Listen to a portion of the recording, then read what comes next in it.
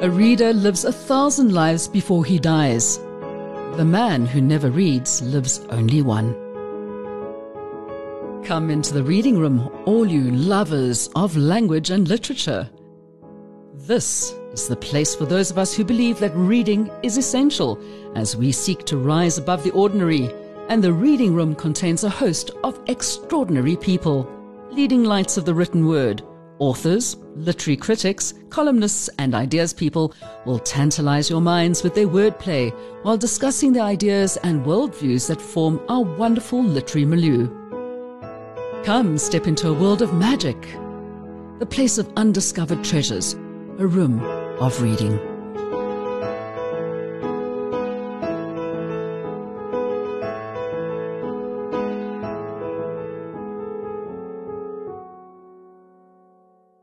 Hi, I'm Melanie Walker and welcome into the Reading Room. Now, it's a place where we're going to discuss words, we're going to discuss books, we're going to discuss writers, everything about the English language and far past that as well. And we do have a lot of those here in South Africa.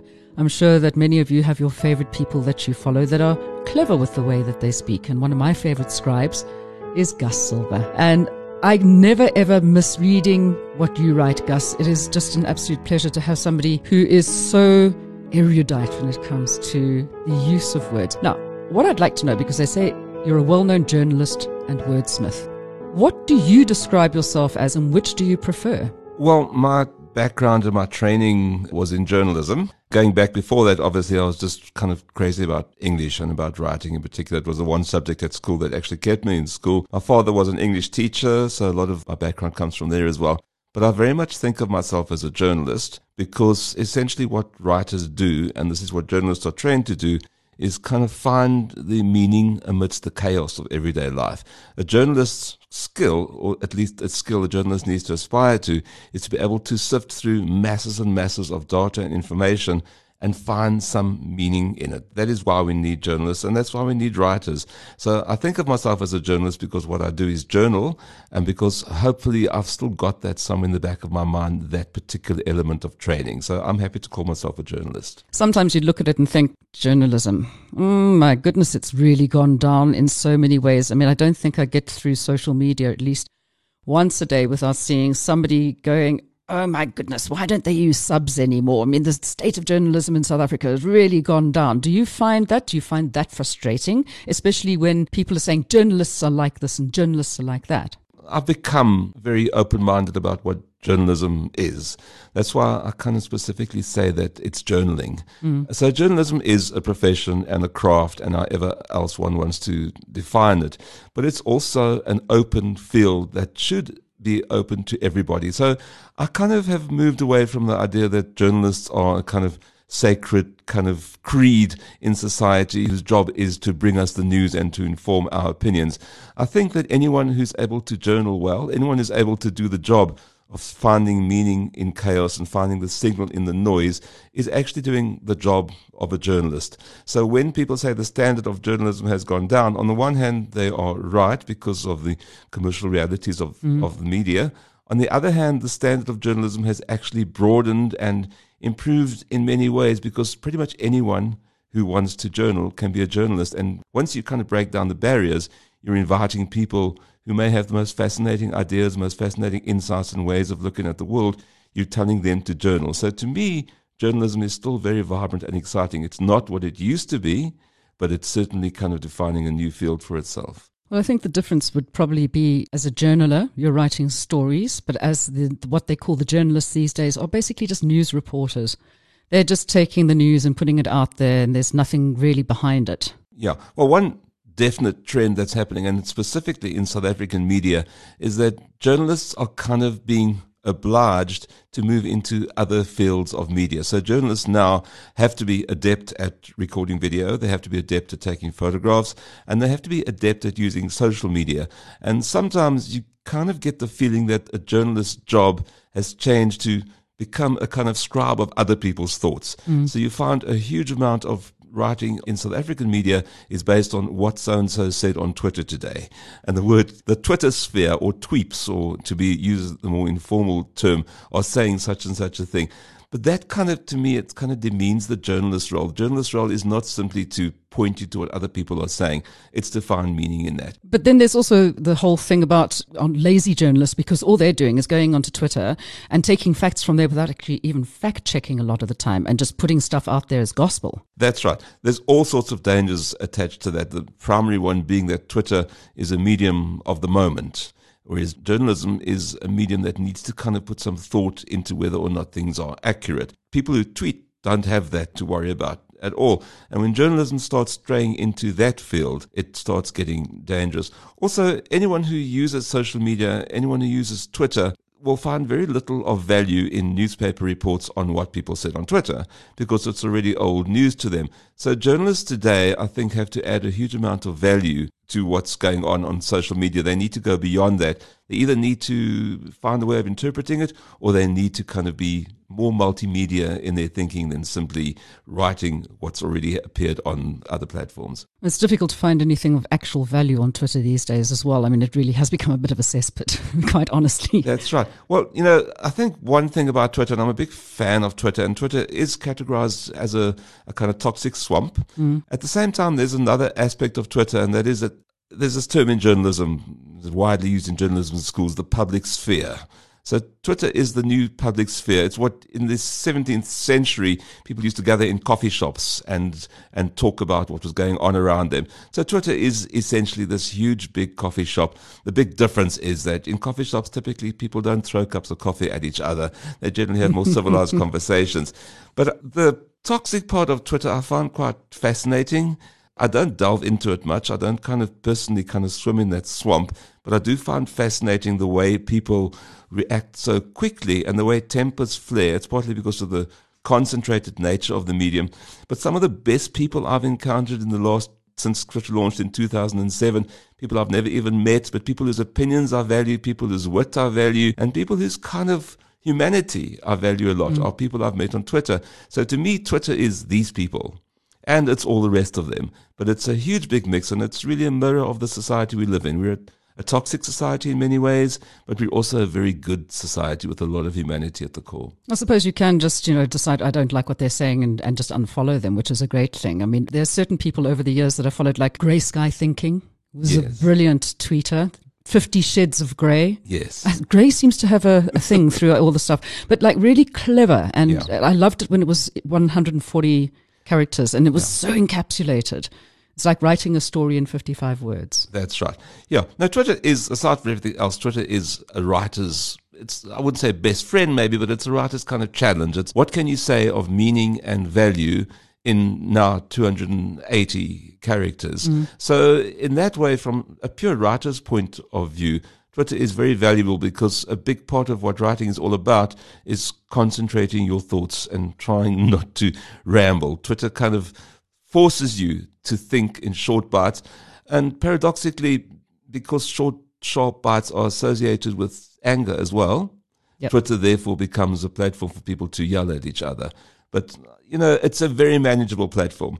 I prefer muting. If there's someone who's kind of for some other reason irritating, I'd far rather just mute them than block them. Muting is like, in the Superman comics, you send someone off to the forbidden zone or whatever it's called. Oh, come on, no, it's rugby, okay? You're off to the sin bin for 10 minutes, okay? He's red carded. Exactly. There we go. Yeah. Except they don't know that you've done it. So that's the only problem. That's right. Yeah. But however, there's something nice about that. It's kind of passive aggressive, It's, I'm going to put you on mute, but if I feel like inviting you into my space again, I will do so. Whereas blocking someone is quite final. It's like, I don't want to have anything more to do with you, but people are human. People kind of go through phases, and maybe you change your mind about someone. Well, you don't really need to block somebody on Twitter. You just stop following them. But exactly. I read your stuff on Facebook, okay, and I love what you have on Facebook. You are the wordsmith. You are the person who puts out these amazing ideas about the most mellifluous writing, if I can call it that. Not just about when you're writing about music, which I know you enjoy very much, but it translates better on Facebook. But on Facebook, you can just go and Ferguson somebody. If there's a racist who's suddenly following you, no, I'm Fergusoning you. That's it, you're done. Or you can mute them, like, see less or hear less from Yes. so-and-so for 30 days, which is That's great. right. Yeah. And it can be quite peaceful because some people become rather vociferous. Which do you prefer? I mean, do you like writing short, or, I mean, are you the person who likes to expand upon all the ideas? Well, for a long time, I didn't actively use my Facebook account at all. I had a perception that Facebook was just the place where you went to catch up with what your school friends were doing since you left school, and a platform to kind of share family photos, and that wasn't of huge interest to me. But then I discovered that there's something about Facebook as an unmoderated platform for longer form stories and longer form kind of mini essays, really. Yeah. And what I like about Facebook, which is very different to kind of journalism in its traditional sense, is it's instant and it's unmediated. So I can think of something and I can post it on Facebook. I can remove that post. I can edit that post, which is something you can't do on Twitter. The feedback is instantaneous. The connection is very different. You know, in journalism, you're very lucky if somebody actually kind of even, first of all, if they read your story, it's great, but you don't often know that. On Facebook, you know, you very quickly kind of discover who's communicating with you and what they think, which is a great tool for a writer to have. But it's also a case of, people are spending more time, especially now in lockdown, online. Yeah. Couldn't get newspapers for a while. Of course, all the magazines closing down now, which is putting a lot of journalists and snappers out of work. Yeah. Newspapers feeling the strain intensely because people, I don't know, I don't buy newspapers at all anymore because they changed the crossword puzzles. And I wrote to them and said, if you change the crossword puzzle, if you don't bring back WH and everyone's, I'm not buying the slimes anymore. And they wouldn't change them, so I don't buy the newspaper. But I do miss the writing that I got there, but I'm finding the people on Facebook, and you're being obviously one of them. So we are more exposed to your writing these days instead of it like being buried somewhere in pages and pages and pages of newspaper. I think this is the thing about social media. On the one hand, it's a huge existential threat to so-called traditional media. On the other hand, it's actually very liberating. And the one great liberating aspect of it is that suddenly all the mediating, the word media means mediated. Multiple editors, audiences are kind of mediate your work. On social media, you don't have that mediation. It's just you. Yeah. And this idea of the individual becoming a publisher as well as a writer and a distributor too, you choose what channel you want to distribute your thoughts on, is very powerful and liberating. And certainly for me, it's been like revolutionary. So on the one hand, it's something that has kind of thrown the traditional media sphere into absolute chaos. On the other hand, it's opened up a new world. And the media that thrive, the New York Times being the one that comes straight to mind, are media that use this new world in interesting and innovative ways while still retaining the idea of a daily published newspaper in print in your hands. So these two worlds can coexist. They definitely can. But do you think that traditional media still has a place, say, not internationally, I'm talking about South African society? And we're taking the point that the majority of the people don't really have that much access to the new media. So a couple of things. I mean, first of all, Twitter used to be a platform for a very small niche of people working in the so-called creative industries. Now, thanks to the proliferation of smartphones as a kind of commonplace technology, the rise of Twitter, and South Africa has got one of the most active Twitter communities in the world. So to a large extent, social media has democratized thought and opinion in South Africa in ways that never happened before. So I think the idea that social media are kind of elite platforms was once true. It's definitely no longer true. If you look at a typical day in the life of Twitter, you'll see that it very much mirrors the reality of South African society, and the digitalization of our society is still a bit of an ideal. We still have what's called a digital divide. So it's still just a portion of our society that actively uses social media. But Twitter is hugely influential as a forum for ideas, as a starter of ideas, and as a mirror of parliament, effectively. It's very much like a people's parliament. Now, the same could be said like we're doing a podcast. Okay. Radio is still so relevant in certain parts of South Africa. Podcasting is on the rise. We know that. But to get the message out to people, we still have to use traditional media. So are you feeling now that you would still like to see your name in print to be able to get out to a wider audience? Or is it a case of, well, if you want to read me, you must either follow me on Facebook so you can see what I've put, or buy my book? Well, for me, the medium is not as important as the message. Yeah. So when I started in journalism, it was a huge kick, a huge thrill to see my byline in the paper. And when I started in journalism in the old school days, a byline was not something you were automatically granted. It was actually a kind of privilege and was a sign that the editor was pleased with your work. So you weren't a staff writer. Yeah, exactly. Yeah, I worked on the Star, and for a long time I was staff reporter or staff writer, which is very demoralizing. It's like a generic. And then suddenly you see your byline in the paper and it really means something. But I think we now live in a far more kind of elastic age of media, and I don't care whether I pick up a book made of paper or whether I pick up a newspaper or whether it's something online or whether it's a podcast, as long as the idea and the message is good. I think that you have a kind of multilateral, multidisciplinary view of what media are.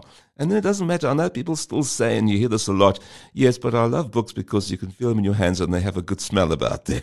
Look, Yeah. I love books, Yeah. and I can't wait for, to get back into libraries. And, Yeah. and that's a whole nother thing about what libraries are doing to booksellers, etc. We're not going to Yes. get into that because it could be a whole thing. But I don't have a Kindle. Yeah. I read books. I like that tactile kind of thing about it. I think when you read, you kind of use all your senses. There comes a point in your reading, whether it's nonfiction or fiction, where the medium actually becomes completely irrelevant and the story and the ideas take over.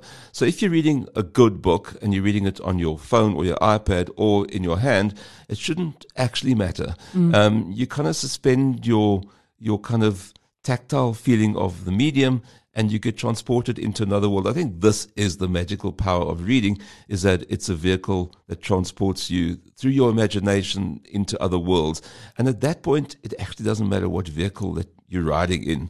Your mind takes over. So I still love books, and the tactility of books, the idea that you can pick up a book and flip through it and start at the end or in the middle, that I still love. It's harder to do that on an ebook. It doesn't take me long at all to forget what medium I'm reading on. The story and the idea take over completely. I just have a bit of an antipathy towards screens because my eyes don't like them. So I'm like, oh no, I'd rather have something which it's easier to read. Yeah. Otherwise, it feels like this particular medium is cold. The hot and cold difference, where like television is a cold medium. Yeah, no, absolutely. Whereas reading books are a warm medium. Yeah. Look, I think one thing that's also important to note is that old technologies don't disappear; they just find new audiences.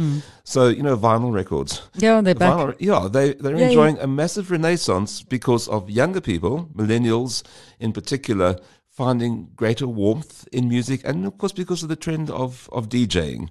So vinyl records should, by all reasoning, be completely extinct because of the power of streaming media.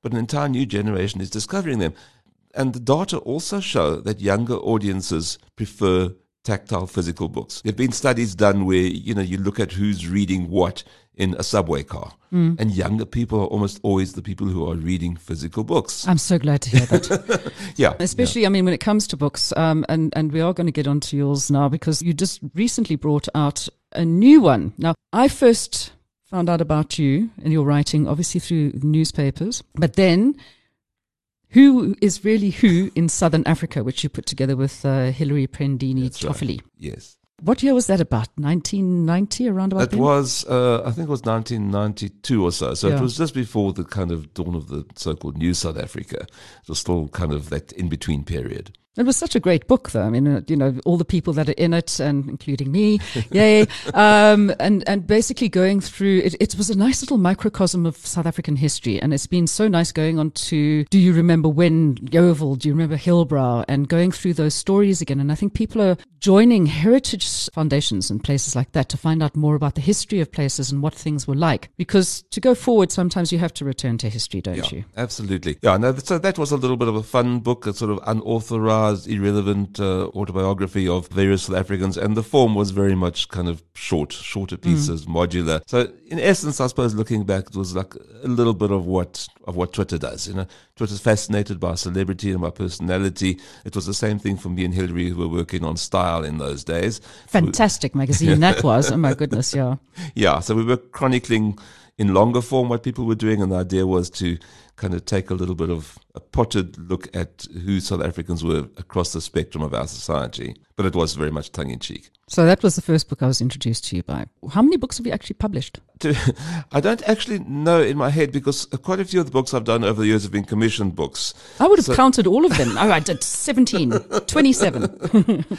There have been quite a few, but some of them have been commissioned books, and others have been kind of books through mainstream publishers. Yeah, once again, it's the kind of, I don't keep count of how many words I've written in print versus words in scripts and so on. So it all just, after a while, when you write for a living, it all just kind of becomes one huge big mass of words, and the media themselves tend to kind of blur into one another. So I know it sounds odd. I would have to go and count. I don't actually know. But yeah, it's definitely been in double figures, put it that way. It's a lot of writing. Yeah. Yeah. It is. And writing is a solitary act. It's quite an exhausting act. In my household, I often kind of, when I hear someone coming up the corridor to my study, I often feel I need to do something to make it look like I'm working, because to the outside observer, writing consists very much of staring at a screen, and then bashing away, and then kind of unbashing. And then they come in and they annoy you, and you lose your train of thought, and you just had the perfect sentence in your brain, and it's gone. That's right. Yeah. So writing it's a kind of odd way to make a living, because there are very few tangibles to it. It's based on, it's very largely kind of in your head, and then you translate that into actual words on a screen. So it's not a kind of normal way to make a living. And I often think, for instance, when a plumber comes to my house to fix the plumbing, I often think that would be a cool job to have, where you know exactly what spanner to use, and your job is defined by how long it takes to fix something, and then off you go and you get paid your huge amount.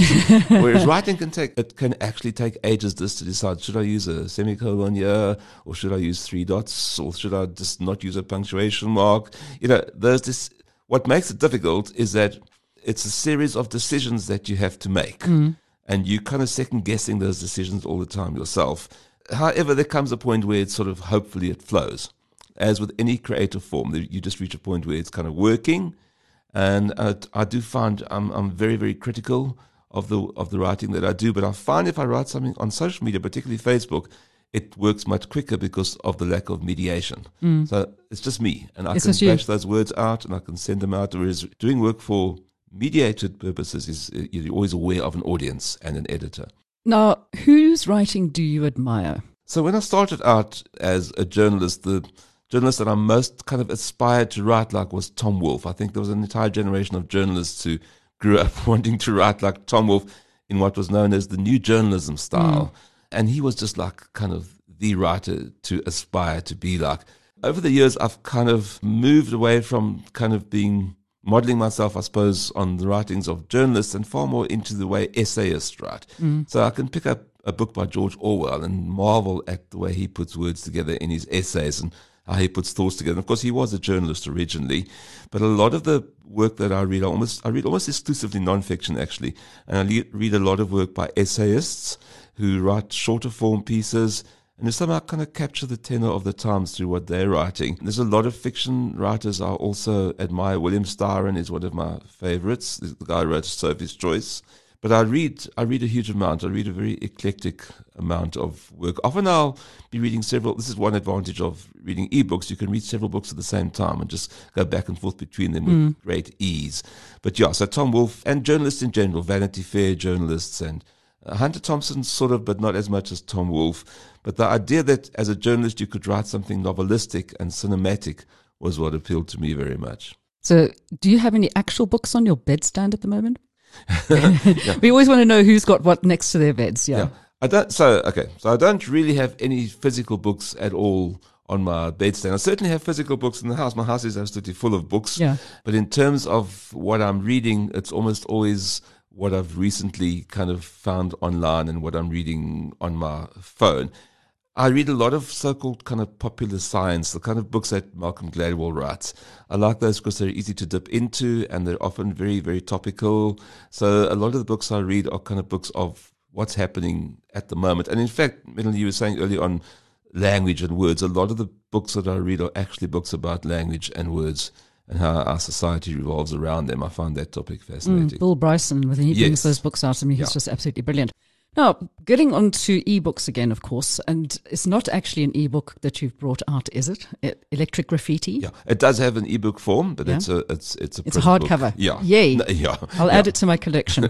Now, Electric Graffiti, that came about from your musings on Facebook, on the wall. Yeah, that's right. Yeah, hence the name, which is, graffiti on a Facebook wall. So the publisher Bookstorm had the idea of putting together a compilation of pieces, which kind of took me a bit by surprise because I use Facebook simply as a platform for all sorts of random ramblings and expressions. I didn't think of it as something that could be compiled in the book form. But I'm very grateful to the publisher for doing that. It's nice to have a physical record. Who is the publisher? Bookstorm. Yeah. I mean, it's absolutely brilliant because I think every single thing I've ever read of yours, I'm always like, oh, thank you for putting this up. It's so fantastic. So for somebody to actually say, right, let's take it all, put it into a book and take it out there for people who might have not been following you on Facebook. It's a great way of getting the older school people to understand what's going on in the world at the same time. That's right, yeah. So Facebook to me it's obviously a social network and it's got various aspects to it that I don't really use. But the one part of it that I do like is it's a kind of news platform for me, but it's a social platform primarily. What I like about it is that there aren't actually any rules on what you can post on Facebook. A fleeting observation, a long essay, it's entirely up to whoever's posting. And I like the unpredictable nature of it. You can have a political rant on Facebook. You can write about your weekend birding in the Kruger.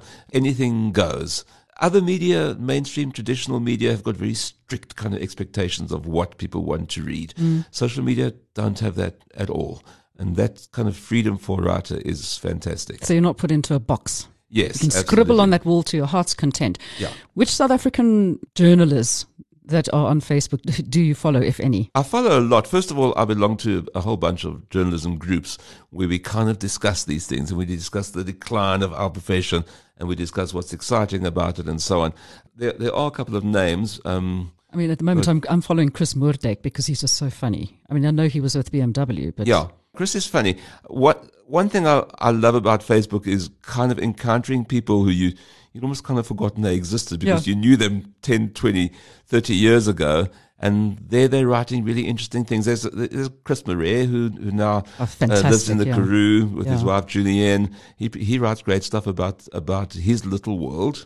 And it's great to have a connection to that otherwise I wouldn't have because his print platform, Country Life, has kind of disappeared. Yeah. But the fact that I'm able to read his stuff on Facebook in the ether is fantastic. What about the big bad boys from the days of journalism, the David Bullocks and Ben Travato? Yeah. Well, I mean, Bullock is very, very busy on Twitter. That's right. Yeah, I don't think he uses Facebook much. So Travato is a unique character in that he's one of the few people who's built a kind of satirical persona for himself, and he manages to make very pertinent points, and he's able to get away with being completely politically incorrect, which is a challenge for all of us these days, but he's able to say things that people aren't able to say easily with their real names. He's a pseudonym. But I love that kind of satirical look at our society. Yeah. Okay, so when it comes back, I'm going back to the book again because I'm like, I really want to get my hands on this and just have that wonderful collection of things that you've written about. What is it that you enjoy writing about the most? I enjoy writing. Well, this is one reason why I like Facebook as well, because, the kind of things that one can write on Facebook will very rarely go past an editor of a magazine, let's say, or a newspaper.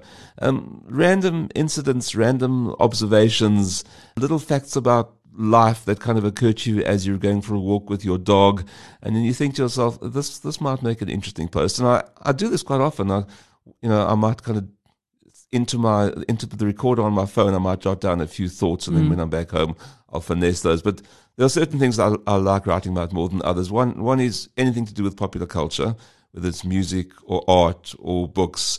And then I'm really keen on kind of popular science. So I love anything to do with space launches and what Elon Musk is doing and so on. Did you jump up and go and watch the space station going over at night when it came past South Africa? I missed that, unfortunately. However, I do have an app that tells me when it'll happen again, so I'll make sure not to Let me miss know it. because I also missed it out the last time. I was like about half an hour later. Oh dear, I forgot about that one. I mean, you write about quite serious stuff. I mean, there's a Mobinomics part of you with that. What was the little book of lists about? Yeah. Because we love lists. Yeah. that was also a kind of pre-social media era, but we call them listicles in the media. Listicles are 10 things you never knew about, or 15 things you need to know. I love those in the newspaper. Yeah. So this was before the kind of digital era, and it's now become an incredibly kind of popular way of communicating big ideas. And it's become actually quite shallow, to the point that I'd rather kind of read my information in slightly longer form than at 10 points or 15 points. So listicles are generally meant for fun. And that was just a little fun book in the same way. Okay, and then Lessons in Radical Innovation. So this guy who now lives in the UK called Wolfgang Grolke,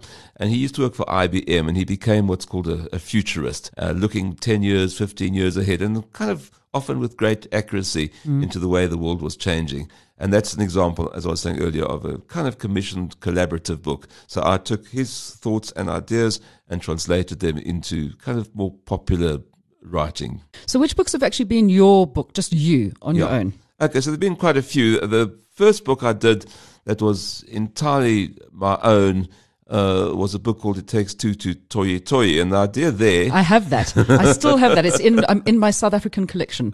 Okay, so that was in 1992, so 2 years before we moved into a fully democratic society. And there was very much a feeling in that era from 1990 to 1994 that we were suddenly tourists in our own society, that what we thought was familiar and everyday was suddenly becoming very strange and unusual. So the idea was a kind of user's guide, a survival guide to this new South Africa. Well, maybe you should be doing another one of those right now, seeing as the way that everything's changed so hectically recently. Goodness me. Right. But of course it was entirely satirical, and quite a few of the books I've done on my own have been satirical in nature, but satire has changed hugely. And what I wrote then in the early 1990s, I don't think I'd be able to get away with a lot of that these days, partly because social media have actually, in a very large sense, I wouldn't say they've completely destroyed satire, but they definitely have affected satire, because there's the layer of irony that is required for you to understand that something is satirical is kind of removed on social media platforms. That's why very often fights start, because people don't make it clear that, hey, I'm only joking, or I'm being sarcastic, or whatever. We get that from Zapiro. And I mean, he managed to encapsulate everything so well with his drawings. So, I mean, I think that a lot of the time you're trying to find a writer who can do that. Yeah. But even so, Zapiro has, over the course of his career, had a lot of problems with people either misunderstanding or reacting badly to his satire. So satire, I think, is a hugely important part of society, and it's another one of my big interests. But it's getting harder to kind of do, because a lot of the time you don't want to explain that something is satire and put that and make that clear. You never want to say this is a satirical piece. You want it to be understood for the fact that it is satirical. Well, the fact that you have to explain what satire is to somebody, first of all, is really not, not what as you soon want as to you be start doing. explaining it, it loses its satirical everything. edge. But it's still a huge interest of mine. A lot of what I read online and a lot of what I read in books is in some way or other satirical in nature. Okay, so now you writing for anybody at the moment? I'm doing a huge amount of writing. My writing tends to be in all sorts of other fields. I do a lot of script writing. I do a lot of writing work. I call it my main job as a writer, and I'm kept very busy by it. Is essentially what a writer does, which is to take big ideas and realms of information and translate them for people to understand, whether it's online. Encapsulate it well. So we live in an odd time of history where more and more writers are required to explain things, and more traditional vehicles for writers are disappearing by the day. So writing is still very important in society. It's not in any way endangered, and writers are still very important in getting ideas across, but the platforms and the media are changing hugely. Now, you're script writing for what? For TV? Obviously not talking about making a script for a feature movie. Yeah. So over the years, I have been involved with on several movie projects. The movie industry at the moment is pretty much in limbo, but there have been periods where it's been very busy. And I've worked on, for instance, a lot of projects with Leon Schuster over the years. So my ventures into script writing in the movie field have tended to be in the humor field. A couple of horror movies as well. But, once you decide... And a song? Yes, absolutely. Yeah, once you decide that you're a writer, or once it gets decided for you that you write for a living, you have to kind of broaden your boundaries and you have to take on absolutely anything. So if someone says, I need a 3-minute song for a corporate event, can you write the lyrics? You don't want to say, no, I can't do that. You say, yeah, sure, of course I can do it. I can write anything. What do you want me to write about? And I'll write about it. Absolutely, yeah. Exactly. So the freedom that comes with kind of being a writer for hire also gives you a responsibility to broaden your horizons and not just write one kind of thing. What have you enjoyed writing the absolute most? What piece of writing are you most proud of? I think of the books that I've done over the years, I mean, the ones that I kind of look at and I feel I enjoyed doing those were very much the satirical books, partly because they're kind of fixed in place at a certain point in society, and hopefully they still have some relevance because although times change, the nature of politics doesn't change. The nature of our incredibly crazy and fraught society doesn't change. And there's something about looking at things through a satirical lens that gives you a huge degree of freedom. But I also like writing about technology and writing about business. And a couple of books that I've done through GIBS, the Gordon Institute of Business Science. I did 2 books for them on social entrepreneurs. And I found that very interesting because a huge amount of what we read in our society is like extremely kind of negative and actually quite kind of depressing. And these were stories of people who were doing amazing work in the social sphere. In other words, entrepreneurs, but their primary impulse and their primary kind of goal is to build a better society in some way, very idealistic. And I love kind of finding those stories. They're under the radar. They're not famous people, but stories of people who are doing interesting things in society. Those kind of things I love. I just love the journalism part of me is like interviewing people, finding out their stories, finessing their words into accessible writing. And there's just something about it that kind of, I suppose in a way it's kind of feel-good writing. So it's different to satire. Satire is not meant to make you feel good. It's meant to challenge you and that little needling underneath the skin. Yeah, put a needle in, possibly offend you. Yeah. When you write for a living, when it's your job, you tend to have multiple personalities and you move from one to the other. And you can be very serious in one piece of writing, and in the other you can be totally kind of frivolous, no seriousness intended at all. So I like the versatility of it. I love the fact that you've got this encapsulation of all these little microcosms of South African society. And, I'm just hoping that these kind of books, your writings, will become part of the greater, and I'm going to say Afrikaner, not Afrikaner, but Afrikaner. Yeah. I love collecting Afrikaner, but in writing as well and art. Yeah. So hopefully it'll get there and it will stay there and it'll be there for generations to come who will sit there and look and think, maybe everything wasn't that bad back in South Africa. There were so many good things coming out and we just have to maybe change the way we look at it. Yes, it's all about perspective. I think the role of writers in society is, first of all, to chronicle what's happening, so we can go back and see this was what was happening at this particular point, but also to give us some perspective. So writers need to be able to look beyond the present moment and to extract some meaning from it. And that's what I kind of enjoy about it. It's not simply a case of putting words on paper. It's also a case of trying to find meaning. That's very important. It is indeed. Now, if people want to get hold of your latest offering, where would they get Electric Graffiti from?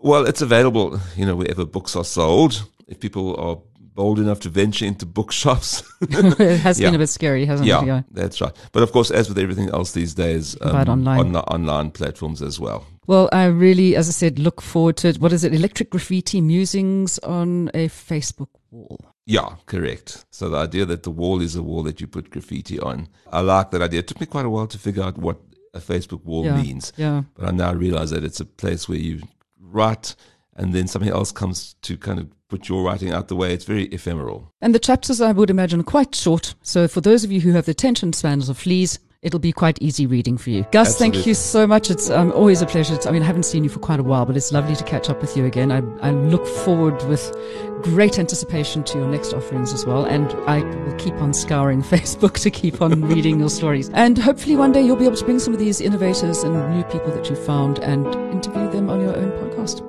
That'd be great. I'd love to do that. Not just the written word, the spoken word as well. Fantastic. Thank you very much. Thanks a lot.